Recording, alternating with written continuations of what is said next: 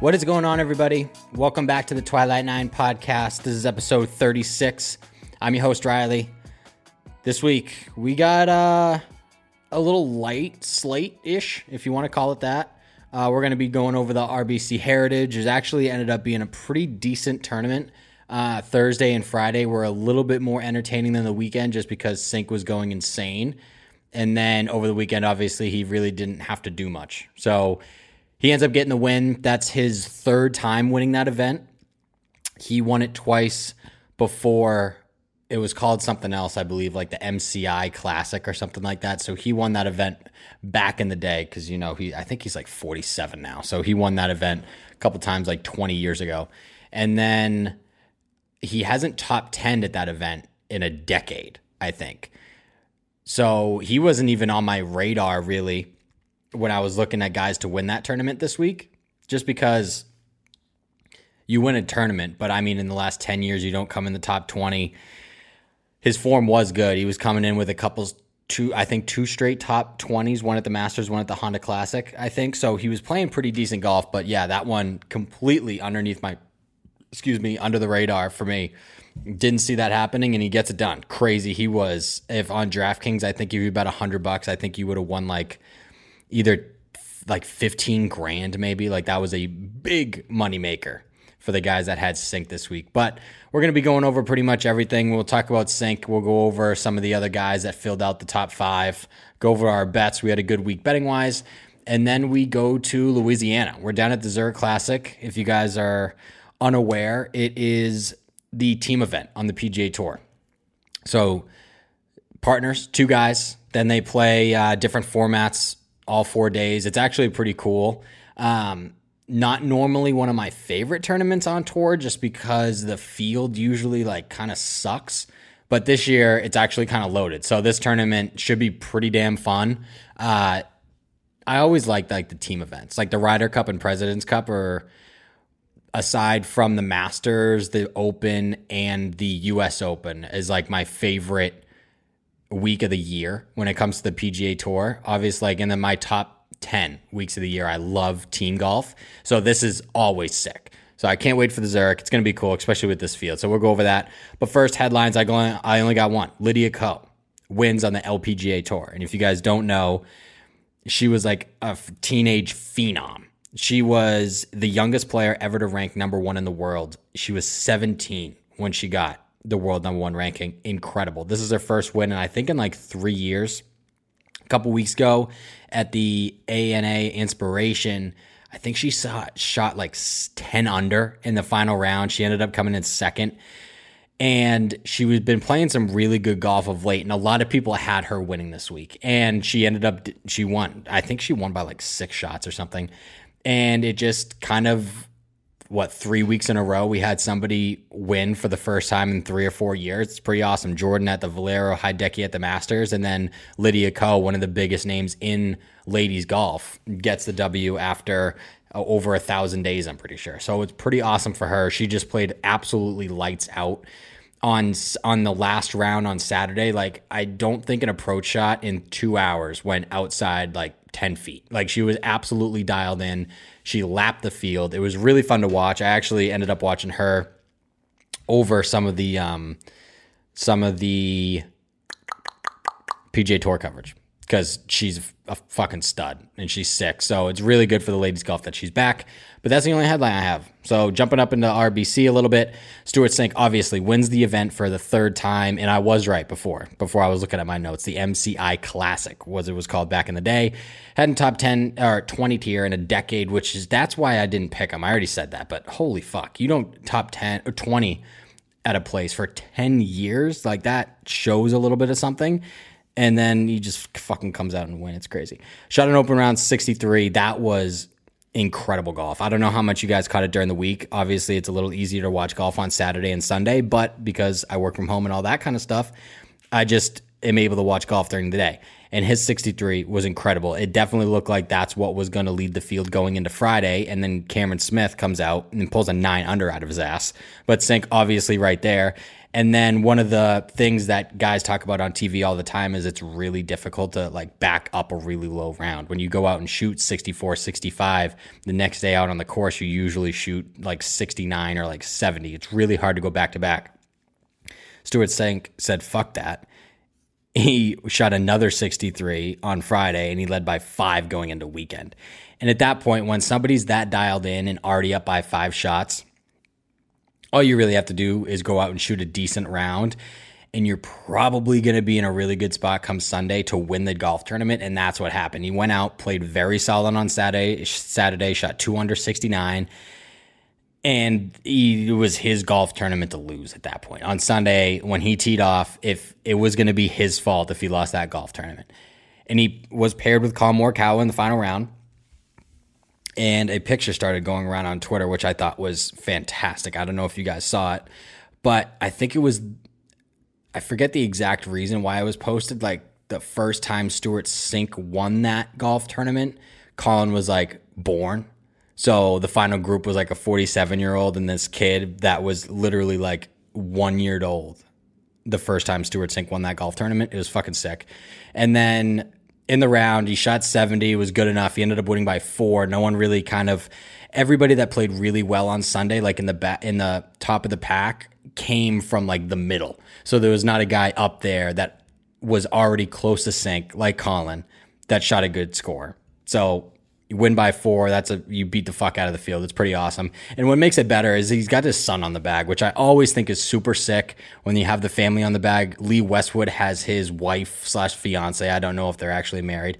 And some other guys have like experimented with having family on the bag, and sometimes it doesn't work out. Sometimes it does. I know Faldo was talking about on the TV coverage that he had his son caddy for him a few times, and I think he said that he missed the cut at every single event that his son caddied at. So sometimes it doesn't work.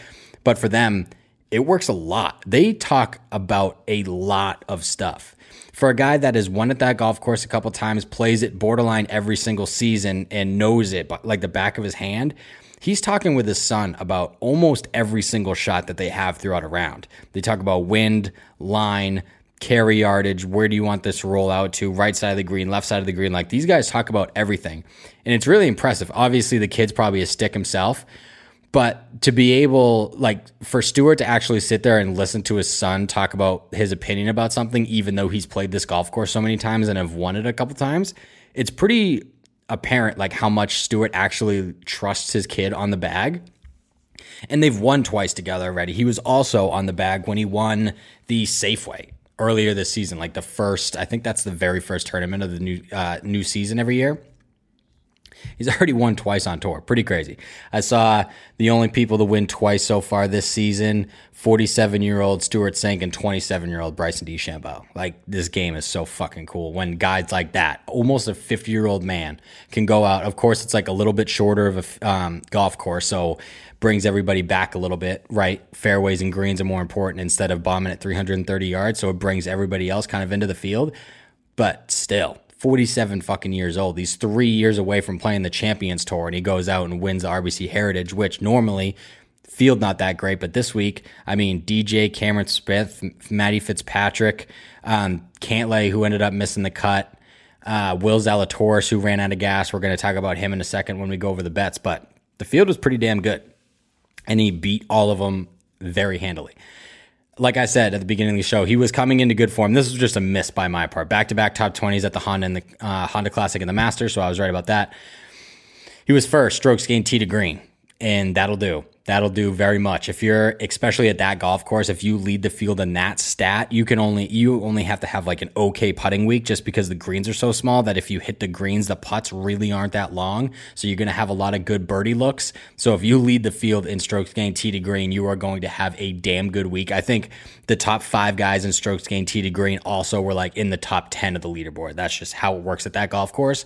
So he was absolutely money. It was awesome to watch him play through. I mean, he didn't putt that well. He's got the fucking yips when it comes to that those short putts. He like pump fakes those bitches. It's crazy to watch. Like, it's very uncomfortable to watch. You're nervous for him every time he gets over a putt.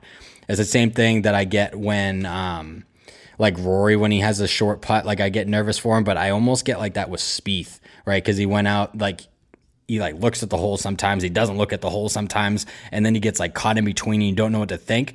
I get really nervous when Jordan Spieth has like a 4-foot putt. Stuart Sink sits there until he feels absolutely 100% comfortable, and he fucking pump fake that shit. He sits there for 20 seconds waiting to take the club back. It's very awkward and very uncomfortable to watch, but I mean, he ends up getting it done. So Stuart Sink, second win of the year, pretty crazy. And then Harold Varner III kind of came out of nowhere, had a fantastic weekend, shooting 5 under on Sunday, finished in a tie for second with Griot, who is another guy that's a little bit of a miss on my part. I like to go to Griot on a shorter golf course where irons are kind of what you need to do very well. So that's 100% miss on my part. But Varner coming best finish on the PGA Tour, I think in his career, solo or tied for second. Pretty damn good. And then the kid, Maverick McNeely. The kid crushes the golf ball. He can putt the lights out. His short game is pretty good. I think the first 5 holes on Sunday, he made birdie on 4 of them. Like, this kid was a fucking problem on the greens. And if you remember earlier this season, who was it? I think it was, who ended up winning that golf tournament? Daniel Berger, I think, won the AT&T Pebble Beach Pro-Am. Maverick almost made eagle on the last hole to force a playoff. So he was right there. He's already had a good finish. He's had a pretty damn good season, and this is just another good finish for him, tied for 4th. Pretty awesome. And then Colin Morikawa, who was in the final group with Sink, he struggled in the final round, shot plus 172. He was one of the guys that I thought about including in the betting card last week just because of his iron play. He was always going to be in contention at that golf course. It's almost tailor-made for him, just like Will Zalatoris. He's such a good iron player. He hits a lot of fairways, but the problem with Colin is he gives himself a lot of look at birdie, but he is such a bad putter that when he doesn't have it on the greens that week, he's just like, I don't want to say not going to contend because, I mean, he was in the final group. But Sunday shows like you need to be able to putt well on a consistent basis or you're not going to be able to win on the PGA Tour.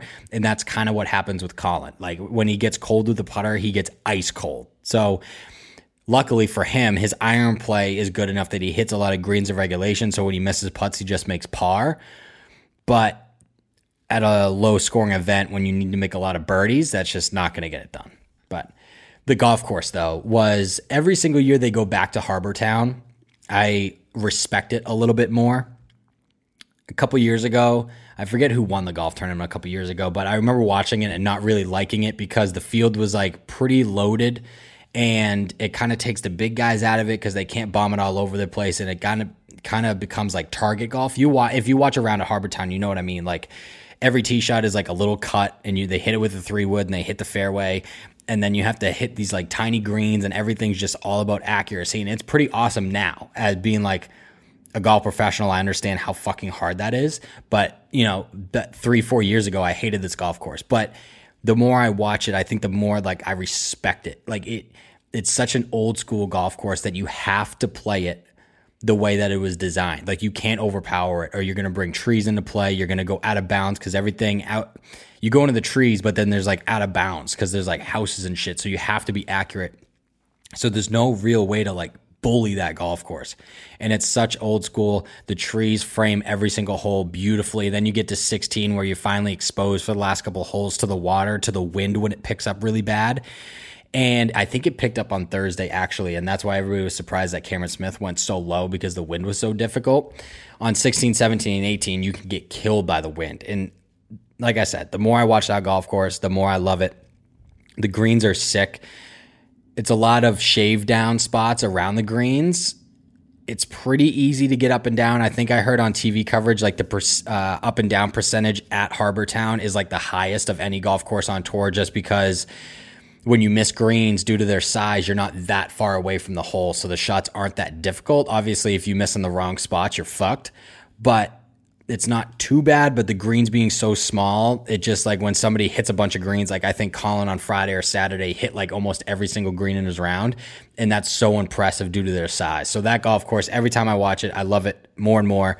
Great spot. Obviously, Hilton Head is fucking gorgeous, where it's all the rich people go to vacay. It's awesome. Hopefully I can get down there. I've never played Harbour Town. I don't even know if I've ever played golf in the Carolinas. Maybe like one or two courses, but that's one of the ones that it's public. It's like one of the most played golf courses, I think, in like America. So that'll be really fun to play. It kind of fits my game.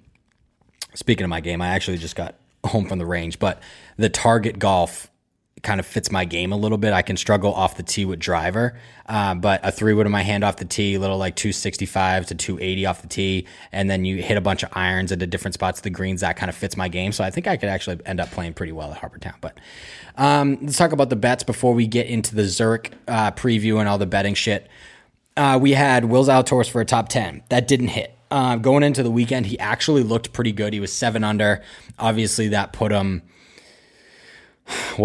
9 back. So he would have had to have a huge weekend to kind of get back into the mix. Saturday, he had a really rough front 9, and he ended up getting it back to even par. But again, 7 under, you're back 11 going into Sunday. So that was never going to happen. I had him to win. That was never going to happen, but maybe a really low round on Sunday. He sneaks us a little backdoor top 10 finish. That didn't happen. I think he ended up shooting like +2 or something like that. So we didn't hit that one. The other one we missed was Siwoo Kim. He was really far down the leaderboard on Thursday. And then Friday afternoon, when I went to check how all our guys were doing, going into the weekend, he just like had a huge Friday and he was just like kind of in the mix, and then kind of struggled over the weekend. So missed that one too, but we did hit Answer finally. I think he was like T18. He gave us a little bit of a scare, but finally got something on Answer to hit for +140. Then we had Fitzpatrick top 20. It did not look good on Thursday. If you guys caught the round at all on Thursday, Fitzpatrick looked like he did not want to be on that golf course. I've never seen a professional golfer have such like bad body language. He actually did not look like he enjoyed playing golf, and he just wanted to get on a plane and go home. It was very odd. And then he played great the rest of the week and finished, I think, like T4. So that was a really easy hit. And then Corey Connors, that was the easiest hit of all time. He was right in the mix pretty much the entire time, struggled on Saturday, and then had a pretty good round on Sunday. And I think he was also T4 or like T7. They were somewhere in there. Definitely a top 10, but we only needed him for a top 20. So both of those hit. I think Corey Connors was +150 for a top 20, and then Fitzy was +125. So we were +215 on the week, which we will take that, especially after the Masters fiasco, betting with our fucking heart instead of our head. I don't think we hit a single bet. So to get a nice little win this week, that was good. So let's see if we can keep it going. This tournament is a shit show to bet. I don't know how DraftKings or anybody else is going to set it up. I might have to look at a couple books this week, just because right now, as I'm looking at it, in front of my face at the moment, DraftKings only has winner picks. Like, they don't have top 5 picks, top 10 picks. They have matchups for the first round, and they have a couple tournament props. But besides that, like, they don't really have anything. So we'll have to see if top 5 or top 10s come out later in the week. I know for the last couple weeks, DraftKings hasn't had top 30s and top 40s, because I like to attack those, especially guys coming in that are a little undervalued, that are playing good golf. I love to attack those. But the last couple of weeks, DraftKings hasn't had those. So I don't know if that's something they're changing. Like, they're not going to offer those anymore. That would be bullshit. I think that's some of the best betting you can do in golf. But hopefully fucking DraftKings figures out and offers us a little something for the Zurich, because just betting winners is no fun. But let's get into it. This week, always intriguing. One of the very few team events on the schedule all year long. It's this, and then the Ryder Cup if it happens. This year, it's the Ryder Cup. Next year, whatever. Usually, like I said at the show, I'm not a huge fan of this tournament in most years, just because the field is usually garbage. But this week, I don't want to say loaded, because it's definitely not loaded, but a lot of guys playing good golf that are paired with other guys playing good golf. Go over the field. Defending champions Jon Rahm, Ryan Palmer, back to defend their title. The last time this event was played was 2019 because of COVID in 2020. Rahm is coming off a solid week at the Masters, while Palmer has 2 top 20s in his last 3 starts. So the defending champions are playing some very good golf. And you don't know. Jon Rahm, new dad, has a new perspective. That's what the guys on TV always like to say. So who knows? They might win again. I don't know if you can win again, if they're going to win again. I'm not going to bet on them to win again, but they are the defending champions and they are back in the field. The highest ranked pair is Xander Schauffele and Patrick Cantlay. Xander's coming off a top 5 at the Masters. Before that was very much struggling. And then quietly, Patrick Cantlay has missed 3 straight cuts. Players, Masters, and he was at the RBC Heritage. He missed the cut. So he is not playing very good golf right now. I'm not going to bet on them. Obviously, when you see those 2 names together, you think, oh, how do they not win this event? Well, Patrick Cantlay forgot how to play golf over the last month, and Xander had his first good start at the Masters of the last month. Obviously he's played well at the Masters before. He's runner up to Tiger Woods in 2019, but the Masters was his first good start in a month. So they're not playing great golf. So we'll have to keep an eye on that. Other pairs include Collin Morikawa and Matty Wolff. Talk about a guy that has completely forgotten how to play golf. Matty Wolff is, you almost feel bad for what Wolff is going through right now. That dude is actually very much struggling. It's sad to watch because watching him play really good golf is very entertaining, and he sucks right now. Again, that's a very big marquee name pair that probably won't win. Tony Finau and Cameron Champ, boys are going to fucking bomb it all around TPC Louisiana. It's going to be incredible to watch. Scottie Scheffler and Bubba Watson, 2 very unique swings, which I think is really cool. That's kind of why I noted it. And then talk about unique swings. Holy shit. Scottie Scheffler puts the most body English on a golf ball that I've ever seen in my entire life. Sometimes, when he hits it, JT will give a little shoulder nudge, get over there. Scottie Scheffler does he does the wave with his fucking body. It's incredible. Oh my God, I don't even know how to describe it. And then Jay Rose and Henrik Stenson are also paired together. The course, TPC Louisiana, par 72, a little over 7,400 yards, Bermuda greens, and a Pete Dye design. Format for rounds 1 and 3, so Thursday and Saturday, it's 4-ball. Each player will play their own ball throughout the entire hole. The lowest score from the pair on each hole is counted. So Tim makes a 4, Doug makes a 5. On their scorecard, they write down a 4. Tim made the best score. Pretty self-explanatory. And then rounds 2 and 4 are alternate shot, and it's not modified alternate shot where both guys hit a tee shot and they choose the best one. It's actually before the round starts, they pick who's going to hit the tee shots on odd holes and who's going to hit the tee shot on even holes, and then you play alternate shot until you get into the hole. So those rounds are a lot more difficult for sure. Rounds 1 and 3, you can make a fuck ton of birdies just because both guys are playing their own ball, and if one of them makes a birdie, that's what's going to count. So you can go really, really deep. There's in the 50s every single year at this tournament. It's crazy. And then rounds 2 and 4 are when you got to make up some hay, and that's why I usually like to target guys that kind of play the same kind of golf, just because they'll know how to get around playing each other's ball. I like rounds 2 and 4 better because I think it's a little more entertaining. Alternate shot is so hard because you're going 25 minutes in between each shot that you hit, and it's tough to keep rhythm like that. So I think that's kind of where it separates. Weather is going to be windy down there, which we are going to take into account once we get into the betting stuff. I wish DraftKings had fucking top 10s up right now because it's so hard just to pick winners. Hopefully that comes out by Wednesday when all the betting shit comes out. Weather Thursday is going to be sunny, really nice actually, 70 degrees, 13-mile-an-hour winds. Friday, 75 degrees, scattered thunderstorms, 49% chance of rain, and 16 miles an hour. So it's going to pick up. So is Saturday. Saturday, 83 scattered thunderstorms, 43% chance to rain, and 15-mile-an-hour winds. And then Sunday, it calms down just a little bit, 78 degrees, sunny, really, really nice, 6% chance of rain, 10-mile-an-hour winds. So it's going to be windy all day. And it helps them a little bit just because Thursday and Saturday are 2 of the more windy days, but that's best ball. So you can still make birdie, but when it's alternate shot and you get Friday and Saturday, Friday it's going to storm, be 16, and then Sunday's really nice, but the wind's still up. That's difficult conditions. So the guys are going to have to play some golf. And then when it comes to all the data golf information and stuff, the only thing that I really found was what causes the variance, as I've added in the last couple weeks, because it's a team event. Data golf doesn't really have a lot of information on stroke gains and stuff because you can't really, because it's 2 guys and they're playing best ball, so it's tough. But what causes variance compared to the tour average, it is the most fucking basic, boring thing. Exactly what the tour average is. Putting, strokes gained putting, tour average is 35.7% variance. On this course, it's like 36.5. Iron play, 34.7 on tour average, 36.4% at this golf course. So it's a TPC golf course is what I'm trying to say. So it's going to be tough. Going to be a little better. Obviously, with 7,400 yards, a guy that can hit it a long way, like the winners of last year or 2 years ago, Jon Rahm and Ryan Palmer. You don't think of Ryan Palmer as a long hitter, but the dude fucking pokes it. And then Jon Rahm obviously can launch it. So that will play into it. But then you got guys that just are really consistent. Those are the guys that I love in team play. It's the guys that just hit fairways, hit greens, and can roll it. Think Kevin Kisner, who is notorious for match play, yes, but also team events. Like, if you guys don't remember him and Phil Mickelson fucking fist pumping and fucking shaking and shit at the President's Cup a couple years ago, I think that was at Liberty. Like, Kevin Kisner brings it when it's like team golf, so he thrives in this kind of shit. Betting odds, we can go over real quick now that DraftKings has released it. Jon Rahm and Ryan Palmer are the favorites at plus 700. Schauffele and Cantlay are also at plus 700.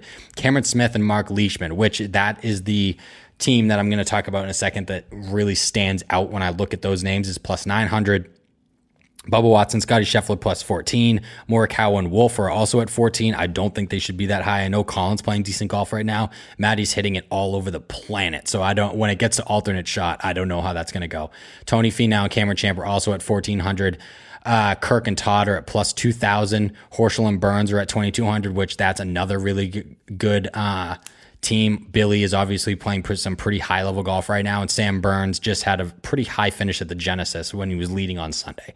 So that's going to be a team to watch. If you go down, you got Sungjae Im and Ben On at plus 4,000, Charlie Hoffman and Watney at plus 5,000, and then you get down to Brown and Kevin Kisner at plus 5,000. We're going to talk about those guys in a second. So let's get into some of the teams. As of right now, I only got 4 teams on the board right now that I'm going to talk about real quick. And then obviously once we wrap up the show, everything betting wise will be posted on Wednesday, just like it always is. Hopefully DraftKings fucking add some shit, but let's go over a couple teams. So like I said a second ago, the pairing that really stood out to me when I was going over the odds is the Aussie pair, Cameron Smith and Mark Leishman. Smith has 3 top 10s in his last 5 starts, and the other 2 finishes are top 20s. He's playing crazy good golf right now. And I watched him that Thursday at Harbortown. He is locked in. His short game's fantastic. He's a great putter. He's money off the tee, plays a little draw with his irons. He looks really fucking good right now. Leash struggled for a bit. He missed the cut at the Arnold Palmer Invitational, which is really rare for him. He loves that golf tournament. Missed the cut at the Players, but then turns it around at Augusta National a couple weeks later in top 5s. So he's in decent form. We'll see what happens. Cameron Smith has won this event back in 2017. The very first year it turned to a team event, he won it. Not the same partner. I can't remember the guy's name, but the Aussies, that is going to be a team to watch for sure. The next guy, Kevin Kisner, Scotty Brown. Like I said, Kevin Kisner loves team event, pair event, whatever you want to call it. This is where he thrives. And these dudes are such a good pair. 2019, they tied for 5th. 2018, they tied for 15th. In 2017, they were solo second after losing in a playoff. So these guys love this fucking golf course and love this event. They play all the time. They live right next to each other in Aiken, South Carolina at Palmetto Golf Club, which I think that has a lot to do. They play each other with each other all the time. They understand each other's game. They know how each other's like to shape the ball off the tee with the irons, where they want to be greenside. Like, they just know, and they play very similar, right? They just hit a bunch of fairways. They hit a bunch of greens, and they can both putt really, really well. Distance-wise, their clubs are right around the same, so that helps a lot. It's just like one player, and I think that's why they usually play so well at these tournaments, is because they just match up. They know each other's game, and they always succeed. So they're always at this event going to find their way on my betting card, probably with a top 10 if DraftKings ever fucking releases that shit. So we'll see what happens. The third team that we're going to look at is Max Homa and Taylor Gooch. Obviously, had to go with our guy. He's back in the field this week at the Zurich. And the two boys are playing some golf. Max has missed a couple cuts in a row, but I'll probably let that slide because it's Sawgrass and Augusta National.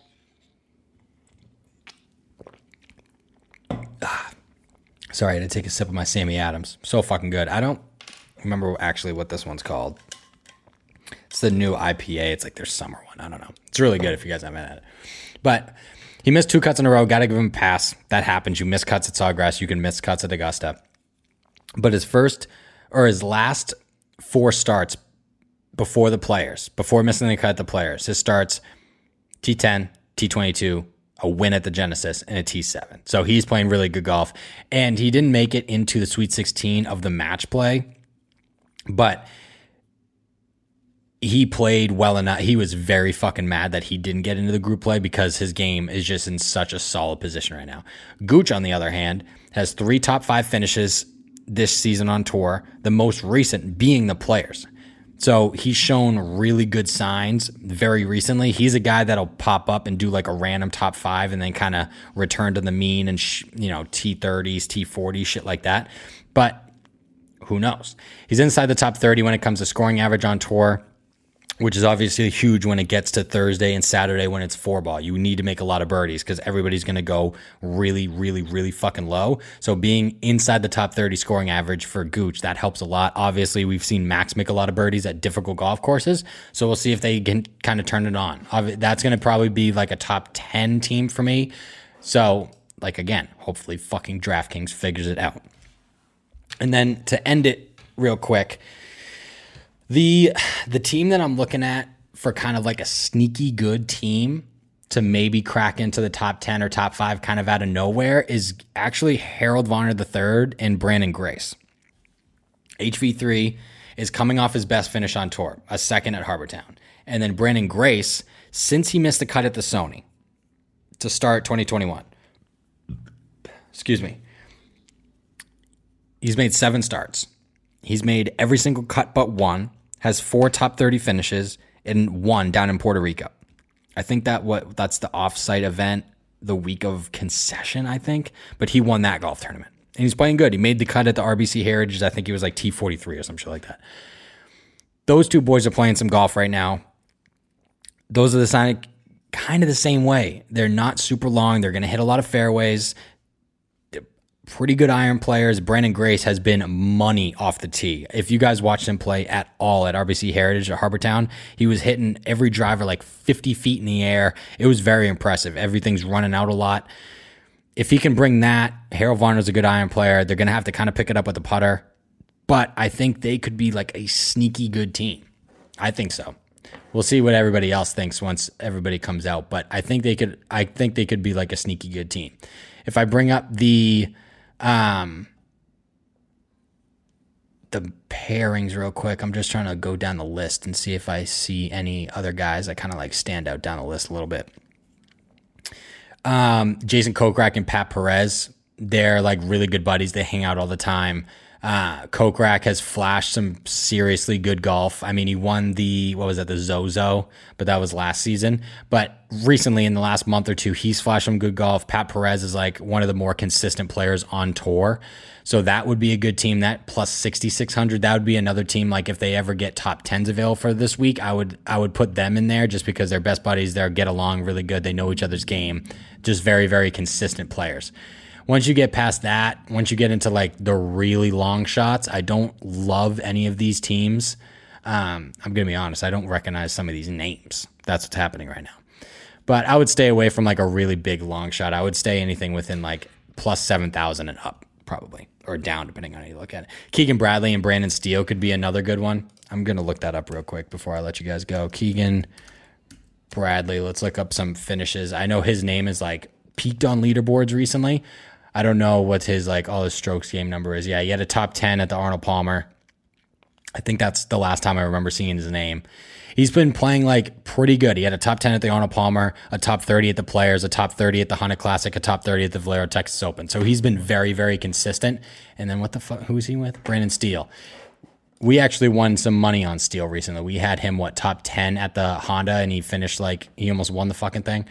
So that also could be like a sneaky good team that not a lot of people are looking at. They'll probably end up in my top 10. I didn't know Keegan was playing that consistently well. Yeah, so he had a top 3 at the Honda. This is Steele. Top 3 at the Honda, top T4 at the Sony, a top 20 at the Arnold Palmer. So he's played good golf recently. Hasn't played a lot though. Like Honda, his last start was the Valero Texas Open. He made the cut, but played like shit. But before that, like I said, T3 at the Honda, T41 at the Players, T18 at the Arnold Palmer, T43 at the Genesis, T34 at the AT&T, top 30 at the Waste Management. So he's been making a bunch of cuts, which that's what we like to see. So those two guys have been playing very, very consistent golf for the last 3 months. So that is going to be probably one of my sleeper teams when these top 10 odds come out. But guys, that's it. It was always going to be a little bit shorter of a show with not a bunch of big golf tournaments. Hopefully, I mean, the PGA is not too far away. We're going to South Carolina, Kiowa for the PGA here in a couple weeks, like in a month, I think, is the PGA, hopefully. Well, it is, but hopefully these tournaments end up being fucking entertaining because it's always kind of rough when you have this kind of shit. But I do want to say that the instructional stuff is happening now. So I was waiting on a clothing sponsor, Random Golf Club. If you guys know, I write for them or whatever. They're going to be, all their gear is going to be in those videos, but I was waiting on that. Just ordered a mic pack and shit for the instructional stuff. So I'm filming that this weekend. So I think next Friday will be the official first video of the instructional series. So if you guys have a certain topic that you guys want me to cover, just send it to me on Instagram. I'll get to, obviously it's going to be a weekly thing, so I'll get to everything. But if you have like a specific thing, I'm going to be doing them on like TikTok short versions and shit too. But that's actually officially happening this week to be released next week. So we'll be on the lookout for that. But follow the socials. Instagram at Riley Hamill _ is my personal, at Twilight9pod is the Instagram for the show. Make sure to pay attention to the Twitter. That's where all the articles get released. Follow us on TikTok if you guys have TikTok. I just, update everybody, kind of put like a pickings to shit and stuff like that. Some instructional content will be going over that. But yeah, follow the socials, share the show around, enjoy the team event. It's probably going to be pretty cool. The field looks pretty damn good. So I'm going to be watching that this weekend, but enjoy the golf this weekend, and I will talk to you guys next week. Peace.